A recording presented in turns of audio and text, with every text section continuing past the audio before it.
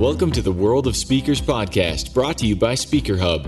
In this special series, we interview speaking experts on how to navigate the coronavirus as a professional speaker. Here's your host, Ryan Foland. Ahoy, everyone, and welcome to another episode of the World of Speakers. I'm your host, Ryan Foland, and today I'm going to introduce you to Eric Sim. Now, Eric not only has 2 million followers on LinkedIn, he's also a former managing director at UBS Investments Bank and a CFA charter holder. He's a founder of Institute of Life, whose mission is to help professionals become successful at work and in life. He has taught at some of the top universities in Asia, including the National University of Singapore. Eric, welcome to the show. How are you, sir?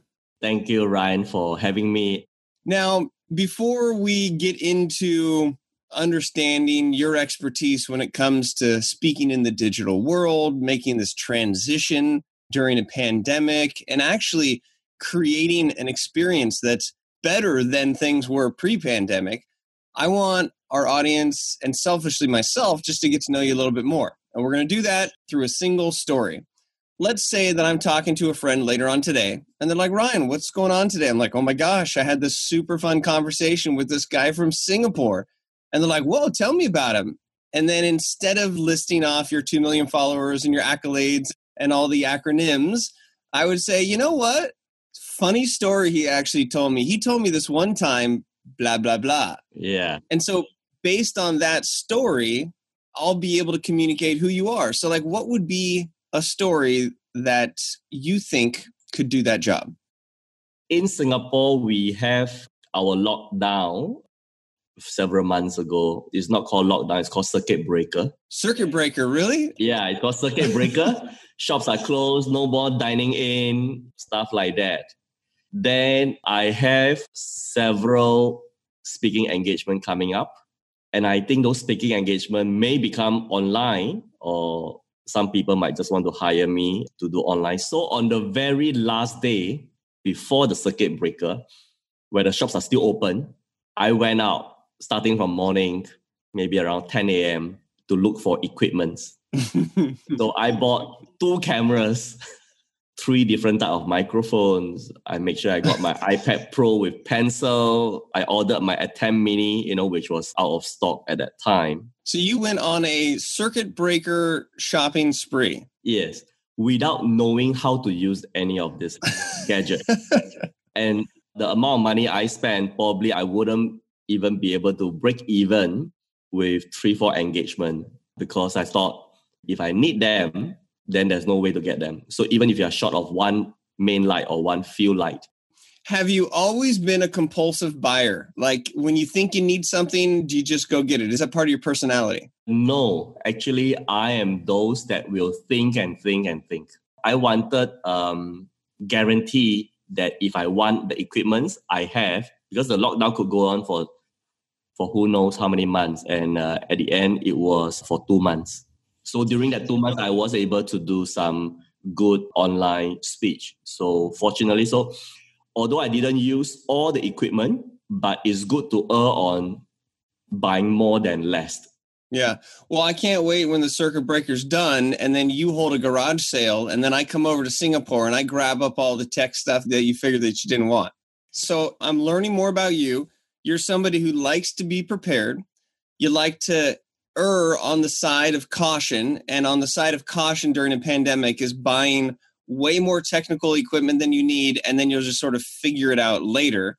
But we also know that you're a managing partner at UBS. You're this chartered financial analyst. So there's like a finance and an analytical part of your brain that like you can't get away from.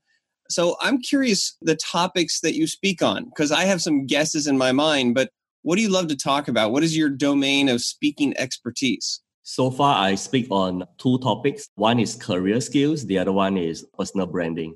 So I do that for various organizations. Could be financial institution, could be for CFA or university students from undergrad to EMBA. Then for career skills, some people want to know banking and finance. But I mostly talk about the soft skills, the people skills, the networking, and also how do we plan our career? How do you deal with difficult bosses? How do you deal with toxic colleagues? And what are the small action that you can take to create a big success in your career? If there's one thing that I think we are all facing is that with these external challenges in the world, we really have to look at the people who we're investing our time with from a relationship standpoint, because I just feel like we have less time to deal with BS and less time to deal with drama. Yeah. Less time to deal with people who bring you down. So definitely, because I think people are already down. Some are losing their jobs, some are worrying about the future. And the last thing they need is a boss breathing down your neck or a partner that you cannot trust. Yeah. You don't have to get into details, but either a true or false. Has every business partner you've worked with and every boss been amazing, personable, and your best friend? Count yourself lucky if you have one or two good bosses, and partners-wise, really just one or two that you can count on. I'm skeptical, and of course, investment banking, it's a very cutthroat business. Yeah. And it makes me think we're talking and we're going to dig in today about digital tools. We're going to talk about the transition as a speaker as things start to hopefully open up a bit more. But if you imagine the new way that we're all communicating, it's digitally, whether we have the new camera or the microphone or we're just using what we have, the relationships that we have, not just as a speaker to an audience, but the relationships between coworkers, between colleagues, between your boss, between your family, between your loved ones. Like, we're really looking at a fundamental shift of how we just interact as humans. What are your thoughts on that? Do you think that's a good thing, a bad thing, a good and bad? For me, this circuit breaker or lockdown doesn't affect me as much because I live in the digital world very much, because I'm on LinkedIn talking to my friends, family, and followers. And once in a while, if I don't see them, I'll just drop them a message every 6 months. Hey, I just dropping a note to stay in touch. One, of course, to get them to come and read my articles. The other one is a good way to stay in touch. And then they also see my posts every week. So somehow we can jump back in right away when we meet. So I just met up with a friend from Citi. I haven't met him for 11 years. And when we met, we just pick up from 2 weeks ago. Hey, I read your article. What do you think about that? So it doesn't really feel like we haven't met for that long, but try to add value. I think that's what I try to do. And people will say, hey, I like your video. I like the gadget that you introduced. Can you tell me more? And that fosters relationship because they can derive value by connecting with you. They derive value by connecting with you. I think I've gotten to know you a little bit more. And value, I think, is a big part of your brand. And the reason why you went out and panic bought a whole bunch of equipment is because in the back of your mind, you're thinking, the best way I can deliver value to people I connect with is to give them a crisp experience, to give them a nice audio experience, to give them something visually that they can look at. So that's a very altruistic and a very empathetic and a very non-selfish way to look at adding value. So if I were to now describe you to my friend and be like, oh my gosh, he's the guy that the day before the pandemic, he went and bought everything possible. Why? Not for himself, not for his ego, but so that what he's communicating does so at a higher value. And I think that's really cool. What I wanted to do is, if people bother to come and listen to me, whether is it 10 people or 100 or 1,000, I should make sure that they have the best experience because they are coming, they're going to spend 1 hour with me. So I want to make sure the audio is good, the visual is superb, better than what they see, so they don't suffer from Zoom fatigue. That was my whole thinking. And it makes sense. And I'm seeing that. The idea that you want to have the way in which you're communicating at the highest value only leads to what you're saying as being potential for high value. Now, we all can't be like completely giving the most amazing value all of the time. It's just almost impossible. But the fact that that's what you're striving for, right? You shoot for the stars, you might hit the moon kind of concept. It's a really valuable way to look at driving value in a digital world. Yeah. And you know what, Ryan? Is beginning to pay off. Because when organizer, right, when they want to invite speakers, They saw my version, they saw my video, and that set the benchmark. So end up, I got so many people coming to invite me to speak, and they say, hey, how you got to know about me? They say, hey, somebody talk about you. Why? Sometimes they mention, hey, interesting camera setup. Yeah, and it gives you that digital first impression. And I think that that's super important, especially when the organizers, they only want to deliver value to the audience. And if you come with a high value setup, it sets you up for high value to the audience. Now let's jump into gadgets, because I don't want to sit here and talk about stats of the camera and get in too technical, but let's talk gadgets. What are some of the things that speakers who want to continue to gain traction in a digital first world, let's geek out a little bit on digital. Sure. Of course, microphone is very key. I've tried the lavalier, which I think speakers are familiar. I tried shotgun. Then end up, I chose the USB mic because it's a big mic. It has got a big diaphragm. It doesn't pick up the noise because a lot of time we are speaking from home and then there's aircon noise, there's bird chirping, somebody closing the door. If you get some other mic, which picks up the slightest noise, it's not good for your audience. That's why I chose this USB mic. For camera, I use a Sony mirrorless camera, which costs more than my laptop.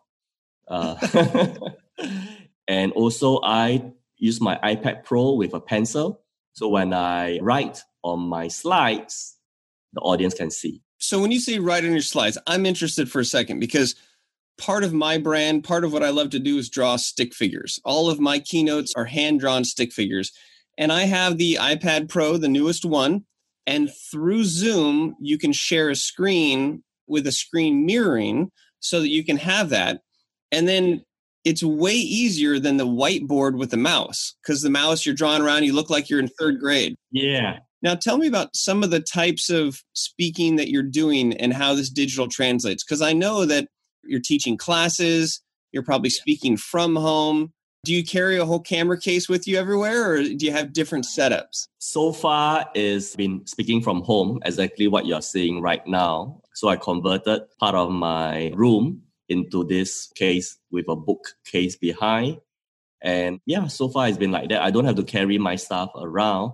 But I think next month, I may need to go down to the university because university are doing hybrid. Instead of having 100 students in the classroom, they say, okay, only 20% of the students can come into class. The other 80%, the other 80 students, you will do via Zoom. Rather than 100% Zoom, which means if you do 100% Zoom, students don't have that. The classroom experience, right? The connectivity. The classmate and with the lecturer. So everybody have 20% of their time. If that's the case, I need to check the school equipment. If the school equipment is not as good as mine, then I guess I'll have to bring mine. Mine is pretty portable. I think I can just put it into one small suitcase, including my main light. Yeah, because it's one thing about being a professor in a digital world. It's another thing to be like a high value output. It's garbage in, garbage out. And if I can hardly see you, if I can hardly hear you, I'm going to lose that interaction. It's not going to be there. Yeah. And also when I do webinar for those speakers who are also providing training, the way I do it for a 2 hour, it goes like this. The first 5 minutes, I got somebody to introduce me. So I don't introduce myself. Okay. Either my student, my teaching assistant, or the organizer introduce me. They ask me a few questions. Why do I want to do that? Because people don't come on time to Zoom. Oh. If, for example, you start at 9, then either you wait until 9:05 before you start. Those people who come in early on time, they wait for 5 minutes and nothing's happening. Right. So I say that this 5 minutes is an interview like what you are doing now with me. So for those people who are late, they miss the 5 minutes of interview, but they still get the full presentation. Then I make sure I have a 10-minute break at the half point. If I start at 9 a.m., 10 a.m. will be the break. Then 2 minutes before I start, I go on Zoom and announce it, starting in 2 minutes time. Because usually they on their audio, they are not there at their seat, but they can still hear. So then we gather people to come back. 5 minutes, I think it feels too rushed, Some people have to rush back and then you have to wait again. So I say, yeah, just 10 minutes is better so that they can focus. And I usually bring in a guest speaker. I'm already the guest speaker for 2 hours. So I bring another guest speaker, or sometimes two, to talk for like 5-10 minutes after the break. Because people get fatigued if they keep listening to the same voice. I like that. No matter how good you are. So I get somebody, different perspective. I go as many as 3 people. I did a panel for like 15 minutes after the break. Then I have a breakout room before the break, maybe at around 40 minutes point, to get people to know each other. Because what they are missing, right, from going to a real life conference or classroom is the interaction. I try to find a reason for them to come together. 4 people coming together. So depending on your culture. So sometimes I say, introduce your favorite food. Instead of talking about your credential, just talk about your favorite food. Or talk about, if you're a speaker, what's the best story or what's the gadget that you like best. So let's talk just for a second about breakout rooms, because I think there is a lot of value in understanding best practices around it. You put people into a group of 4. Is that the typical size? Yeah, 4 for 5 minutes. 4 for 5 minutes.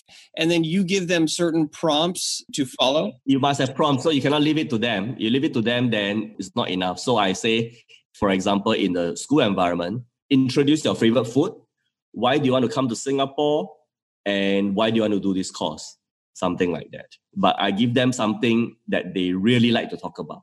Or if you want them to really perk up, right? I say, talk about one thing that you like to do best, or one thing that you do that gives you a lot of energy. Interesting. You want to know something that I use, which you're welcome to use. Have you ever heard of the game called Rose and Thorns? No. So I don't know where I initially learned about this, but I was on either a camping trip or sailing or doing something, and somebody said, hey, the trip's winding down. Let's play Roses and Thorns. I was like, what are you talking about? The idea is everyone shares the rose, their favorite moment of the trip, and everybody shares their thorn, the thing that just didn't go right, or when they stubbed their toe, or when they fell down, or something like that.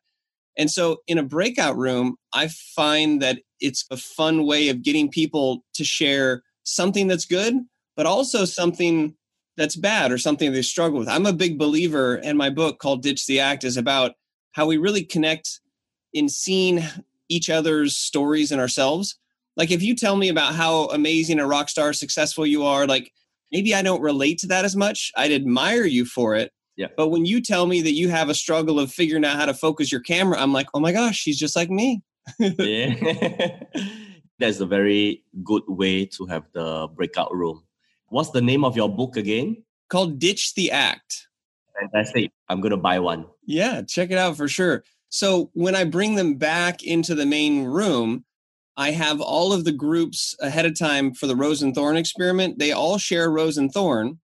They choose a leader in the group, and then they have to, as a group, decide the best rose and the best thorn to then share with the group. So when we come back, it's like, okay, group number 1, who's your representative? Oh, all right. What's your rose and thorn? And they'll explain the rose and the thorn. And the final thing, I make it a little more difficult. I say there's no repeats. So if somebody says, oh, my favorite part about this is, the color of it, and the next group is like, damn, that's what we said. They have to think on the spot and go to like level 2 from the group. That's pretty interesting. If it's not too big a group, then I think... Well, I think something like 4 is a magic number. Otherwise, it gets out of control. Yeah, 4, I think also on the Zoom screen looks quite nice. Sometimes 5, it looks a bit weird. Do you ever do breakout rooms with just 2 people? So far, I haven't, because I don't really teach too technical stuff these days. But if I do, maybe sometimes it's a good for role play. Okay, yeah. Have you heard of a speaker? He's from Australia. His name is Vin Gang. He's a magician. He's got like bleach blonde hair. He's kind of an eccentric showman. So I went to one of his workshops, and he kept breaking us out into these one-on-one groups, or like one-on-one breakouts. But he would have these activities and exercises with like a 3-minute breakout where each person has to do something, and then you're back in the group, and then you're back in the breakout. And for me, as somebody who was attending it, it created that, like, I feel like I met 5 or 6 people like I would have at a live event. Yeah. So very important to have breakout rooms. So far, I'm experimenting. So the 5-minute, 4-person for introduction is good. Later on, when I'm teaching networking skills, selling skills, I will have one more where I get people to do role play. Perfect. Now, have you personally been attending digital events? Are you attending conferences that are digital as an attendee to understand more of that experience? Before the circuit breaker, I did one more thing. So back in March, I know that I cannot travel anymore for quite a few months. I signed up for a positive psychology course, which is a graduate diploma that will last 6 months. And I got to take 5 modules. I'm on Zoom every week and sometimes 2 full days, Saturday and Sunday. So I know having Zoom call or Zoom teaching full day doesn't work. You felt like you know something, but after 1 or 2 days, you completely forgot what you have learned. So that was fantastic for me. And so I'm stealing a lot of ideas from the various instructors. And stealing in the best way possible, because when you steal in a way that builds upon, innovates, and leverages best practices, we're all really together trying to test out what works and doesn't. And I would have guessed that if you're somebody who really wants to share value, that you're also making sure you see the other side of the fence and experiencing Zoom fatigue for yourself so that you can really empathize. Do you know why my break is 10 minutes? No. Because I experienced 5 minutes break and it doesn't work. That's why I'm so insistent on 10 minute break. That's a great takeaway for people who are listening, because these days you can't just be a speaker. You have to consume digital content and listen to speakers. I encourage speakers to attend workshops and see what other people are doing, because on the stage, you could have your own deal, your own uniqueness. And when you're at an event, inherently, you sit in on different sessions and you see what people are doing. But it's easier in a digital world to just be like, I'm just going to present. Oh, I don't want to attend. Yeah. When I sign up for the 6 months course, which will finish this coming weekend, it helps me a lot conducting my lectures and my speech over Zoom. So I know you need variety. So why do I have a guest speaker for 10 minutes to break the monotonous voice? Right. Yeah, it's amazing. I like this idea of audience-centric thinking, and I want to transition for a minute from the gadgety and the technical of the delivery to the business of speaking and how things have fundamentally changed. One thing that you had mentioned prior to us hitting the live button was the difference in attracting an audience now versus pre-pandemic. Tell me what the fundamental difference is as a speaker prior to March and now. What is happening? How do you drive value to the organizers in this type of world? Yeah, before the pandemic, where we can have big conferences when you are keynote speaker, the organizer will attract audience by using fantastic 5-star hotel, good food, lined up maybe a few other speakers, or sometimes you are not a keynote. So the keynote speaker attract the audience and you are one of the side speaker, but that no longer work. Yeah. Now the organizer are using the speaker to attract. So the tides have been changed. The teeter-totter has now changed. Yeah. So previously, you may not be a known speaker, but you know that topic. You know that if you go there, there will be a few hundred people listening to you, whether they know you or not. Right. They're there. Because they already paid the ticket.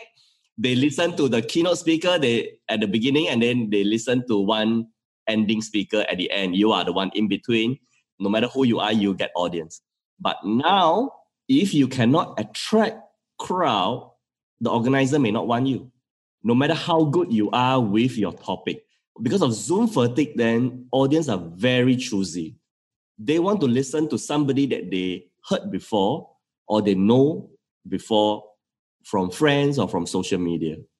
So now for speaker, more important than delivery is how well known you are on social media or how well known is your work. Okay, so I like to make up words. And as I was listening to you, I was thinking there's got to be a new word or a way to phrase this type of transition.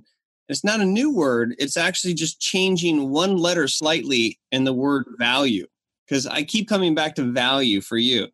So as a speaker, the value that you have is the valve that you create. So value is VALUE. But if you take the U and you just make it skinny into a V, then you have valve, like an actual valve on and off. Open and close. Yeah. So your ability to deliver value as a speaker in this digital world is your ability to open up the valve and attract an audience to what you're doing. Fantastic, Ryan. I really like it, the valve. So what I do for organization, sometimes they say how to justify hiring me. I'll say I will do 2 posts for you. 1 post before the event and 1 post after the event. You are opening up a valve with potentially 2 million people to spill out of it. So I say that whether these people come attend or pay, they will know about your organization, they will know about your event, and there are if a few other people in your organization that you want to be known or market, I can help them. I can do a short interview with the founder of your company, or I can just say that, hey, I'm speaking at this CFA event. So my followers will see and they will attend or they'll buy the tickets. Then after the event, I will say, I just did this event. This is what I spoke about. And those people who attended, they'll comment, right? They'll say, hey, good speech, inspiring speech. I like this, I like that. And guess what? The people who comment, their connection get to see. So there is a ripple effect even after the event. So organizer, to make their money worth, they also want that now. It makes me think of, so in this pandemic, I've been doing some more gardening. So I'm using a hose and watering my plants in my garden. And what I used to do was always go back to the faucet and turn off the valve. And then I'd empty the hose so that there's no pressure in the hose. I don't know whether I've gotten lazy or smarter, but I just now leave the valve open. And so the control is at the sprayer.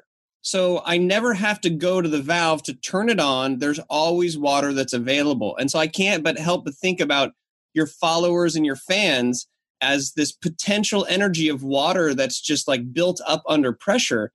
And if we're shutting off the valve at the valve, then there's just so much more work as opposed to opening up the valve and looking at your social media and your email lists and the daily conversations as like a hose that's always on. So you can spray people with water if you need to, but like the best kind of water, maybe because it's hot and it's refreshing. That's a very good analogy because it's really me discussing with the organizer and also become very choosy with organizer. I want organizer that can add value to my followers. So I don't want to do with organizer whose team is not in line with mine or ask me to speak on a topic that my followers are not interested in. So I stick very closely to my career theme because my followers, they follow me because they want to do better in their career. They want to know the tips, how to do better in life. So that's what I want to do. So there are people who ask me to talk about investment banking or derivatives. Those I do less now because if I talk about that on social media, it's only a small group of people that will benefit. Okay, I can't help but take this hose analogy and the valve analogy one step further because I do admit, because I leave the valve on for the high pressure, but there's the hose head. It has like the contraption. And so you talked about these different themes or different brands. So when you use the hose, you have the shower function, you have the jet function, you have the mist function, you have the spray, like there's all these varieties. So you actually have control over the value that you deliver based on the valve that you open, based on the theme that the water actually comes out. So your LinkedIn post might be more of a jet because like it's focused and it's there and it's like, I know people are listening.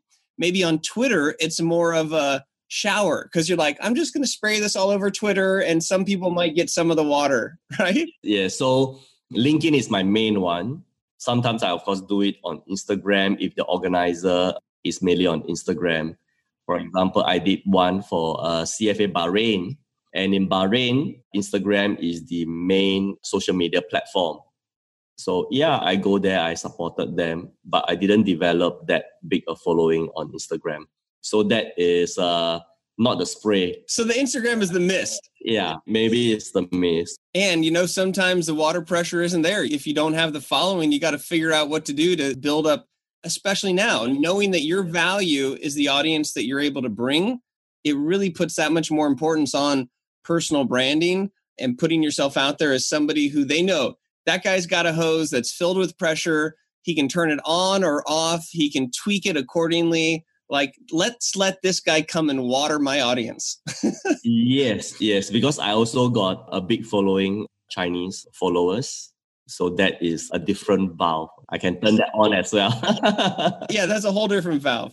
So if I'm looking back on our conversation, I'm finding a lot of value. I'm learning that your visual value, your audio value, your gadget value is directly proportional to the ability for you to not just communicate a message, but communicate a message while still bringing your own audience and creating a certain amount of pressure behind what you're doing. So it's not as much as just showing up. It's about showing up with a party, right? Yeah. So when I teach at the university, I bring my own guest lecturer, my guest speaker. I bring my own teaching assistant, and I bring my own live production manager who will be there the whole time and make sure that my gadget is functioning. If something goes wrong, he will remind me, he will standing by. And I got my teaching assistant to monitor the chat and the question and answer. Sometimes last 10 minutes, I got no more time to look at the chat. I'll just ask my teaching assistant, just give me the top 3 most frequently asked questions just now in the last 1 hour. And he'll read out 3 questions and I answer that. Because you want to bring value, you don't want people to wait online for you to read those questions. And some questions, of course, may be too specific and it may not be appropriate to answer there and then when you only have 10 minutes left. Yeah. And again, time is value, and everybody is very cautious with their time. As you said, they're very picky with their time. And so in order to deliver that value, having a team and having more people than just you to support you on these talks makes a lot of sense. Yeah, definitely. So there is a new profession. If you're hearing it out there right now, there's an opportunity to be a learning assistant for speakers. There's opportunities for live production assistants for speakers. I've even seen and been on workshops where there's dedicated assistants that are monitoring the chat, like you said. So I think one way to grow your speaking business is to be involved in more presentations. And so maybe if you're out there and you're not getting those keynotes and you're not getting those opportunities because they're just not there, maybe there's a chance to reach out to speakers who seem to have traction and see if they need help. Now, Eric, if I was an up-and-coming speaker, well, I think we're always up-and-coming. But if I reached out to you and said, hey, Eric, my name's XYZ. I love what you're doing. I'm one of your 2 million fans. Could I add value to you in your presentation? Could I sit in and listen to a few? And then maybe I could help you run the breakout rooms, or maybe I could help you with this. Would that come totally out of left field? Or do you think you'd be like, whoa, you're trying to add value to me? I would very much welcome that because I can always use some help. I can get somebody to do my opening, first 5 minutes, do the admin part, right? Hey, ask question in the chat room and then let me introduce Eric. Or can you imagine you coming on and introduce yourself to my students? Hey, I don't know Eric, but I just seen him on LinkedIn and then here I am. He's giving me a chance today. I'm here to introduce him and I'm very glad to have this opportunity. How much atmosphere are you going to build for the speaker just by doing that? In genuine excitement and inclusivity. And yeah, usually the speaker come and he introduce himself and that's it. Now you got somebody from across the world. And now the good thing is you can be anywhere. So I got speakers, I got my teaching assistant, I got my live production manager. They're all from different places. My live production manager is also from California. Right. So here's the deal. Next time you give a big lecture and you need a guest speaker, let me know. Maybe our worlds can collide in that way. I'd love to speak in Singapore, even if it's a guest in your class, just to squirt some water around the world. Yeah, I would very welcome you to my class to listen in, and then for my students to hear you. And maybe you can even talk about how to host a podcast. Yeah. And I love this idea of a guest because why not? Like, I really haven't thought about bringing in guest speakers to my presentations, but I think that's a fantastic idea to change it up, to add more value, to bring value to my speaker friends. Maybe they'll want me to be guests on theirs. And like, I think we're seeing this evolution of the way that we're looking at the traditional keynote. And you're a great example of somebody on the front line who's doing it. Because if you do a proper keynote or just a 1 hour speech, it'll be weird to suddenly get somebody else on stage to speak and then to come down from the stage. But I think on Zoom, people welcome that. I mean, they listen to your voice, they see your face all the time for already like 1 hour or half an hour. They welcome a different voice. And the best part, you can pull in anyone from any part of the world as long as they have Wi-Fi. Yeah. Okay. So I'm going to go on another analogy or metaphor or make up word binge here. You said keynote, right? A traditional keynote. It's hard to do that. And you're describing this new type of Zoom keynote. So take the K off, get rid of the Y, and we're seeing this transition from a traditional keynote to an E-note. Hey, I know you want to hire me for a keynote, but I'll give you an E-note. Make it fun and share the stage. Yeah. And the electronic part allows you to do that. And if I'm talking about an example of banking, and then I said, oh, hold on a second. Hey, Eric from Singapore, I want to bring you in for a minute. And then you're speaking from a spot of authority. You're way cooler than a PowerPoint slide. I'm just going to say, people are cooler than PowerPoints. And it can be 5 minutes. It can be a panel. So I've done panel, like 3, shouldn't go more than 3. I ask them like 2 questions each. Then that's 15 minutes. That's very welcome and appreciated by the participant. So no matter how good you are, they still want to hear somebody else. I'd love that. Well, I think that's actually a great note to end on, because no matter who you are, no matter how good you are as a speaker, there's always value in incorporating more examples, more stories, more people, more change up to fight that Zoom fatigue and truly create your own version of an E-note. You've got a hose on the wall, and think about your value, also including the valve that you can open up to bring value to the organizers. We've changed. We're almost flipping roles. This is a speaker swap nonetheless. Yeah. So you have to attract audience, participant to come and listen to you, help the organizer, because organizers are also having difficulty. They cannot charge as much and they may not have the marketing dollars. So as a speaker, we can help them by just be more well-known, just be more active on social media and build our own brand. And we can also help each other. Speakers, we can help each other on social media as well. And I'm going to bring it back to value, because what you just said there completely ties in with the value characteristic that I was able to see through your story. And you're basically saying organizers are looking to you as a speaker for value. And the more value that you can provide to the organizers, the more you solve the problem that they have. And the more we're connecting with each other and supporting each other as speakers, the more volume and pressure we can have from shared audiences, shared experiences, and truly reinventing the way that people are consuming information these days. So kudos to you, sir. I'm excited that we got to chat here. And not only do you look good, you sound good, and more important than that, I found value from this conversation, and it's obvious why organizers continue to spend their money to hire you to deliver value. It's just an exchange of value at the end of the day.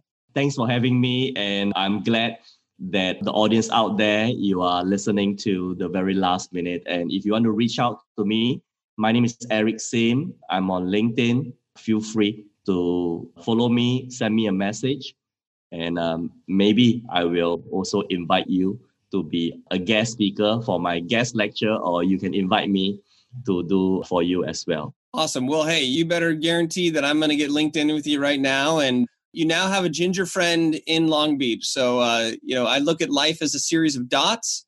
And so let's just keep connecting the dots and keep doing what you're doing. I think that we need more inspiring people who are willing to be vulnerable, share what's working, share what's not working. And you know what? If we both have a piece of technology and gadget that's still not connected, like that's okay, because we are the biggest piece of gadgets possible. All right, buddy. Well, hey, this is great. And if you don't know about Speaker Hub and you don't know about how you can host and showcase yourself as a speaker on this platform to get connected with other speakers, if you have an organization that you want to white label a whole speaker directory from, it sounds like you've been using Speaker Hub. Has it been working for you? Do you like it? Yeah, I got my Bahrain gig last November. So I went there to speak. It was a keynote of 400 people down there. And it was the first time that I've been to Bahrain. I got the best chicken biryani and I met the friendliest group of people. And we remained friends, met with many of them till today. So there you go. You get your profile up on Speaker Hub and it could land you a gig where you have the best food of your life. I mean, if that's not value, I don't know what is. All right, Ryan. Thank you for having me. That was a pleasure. My pleasure.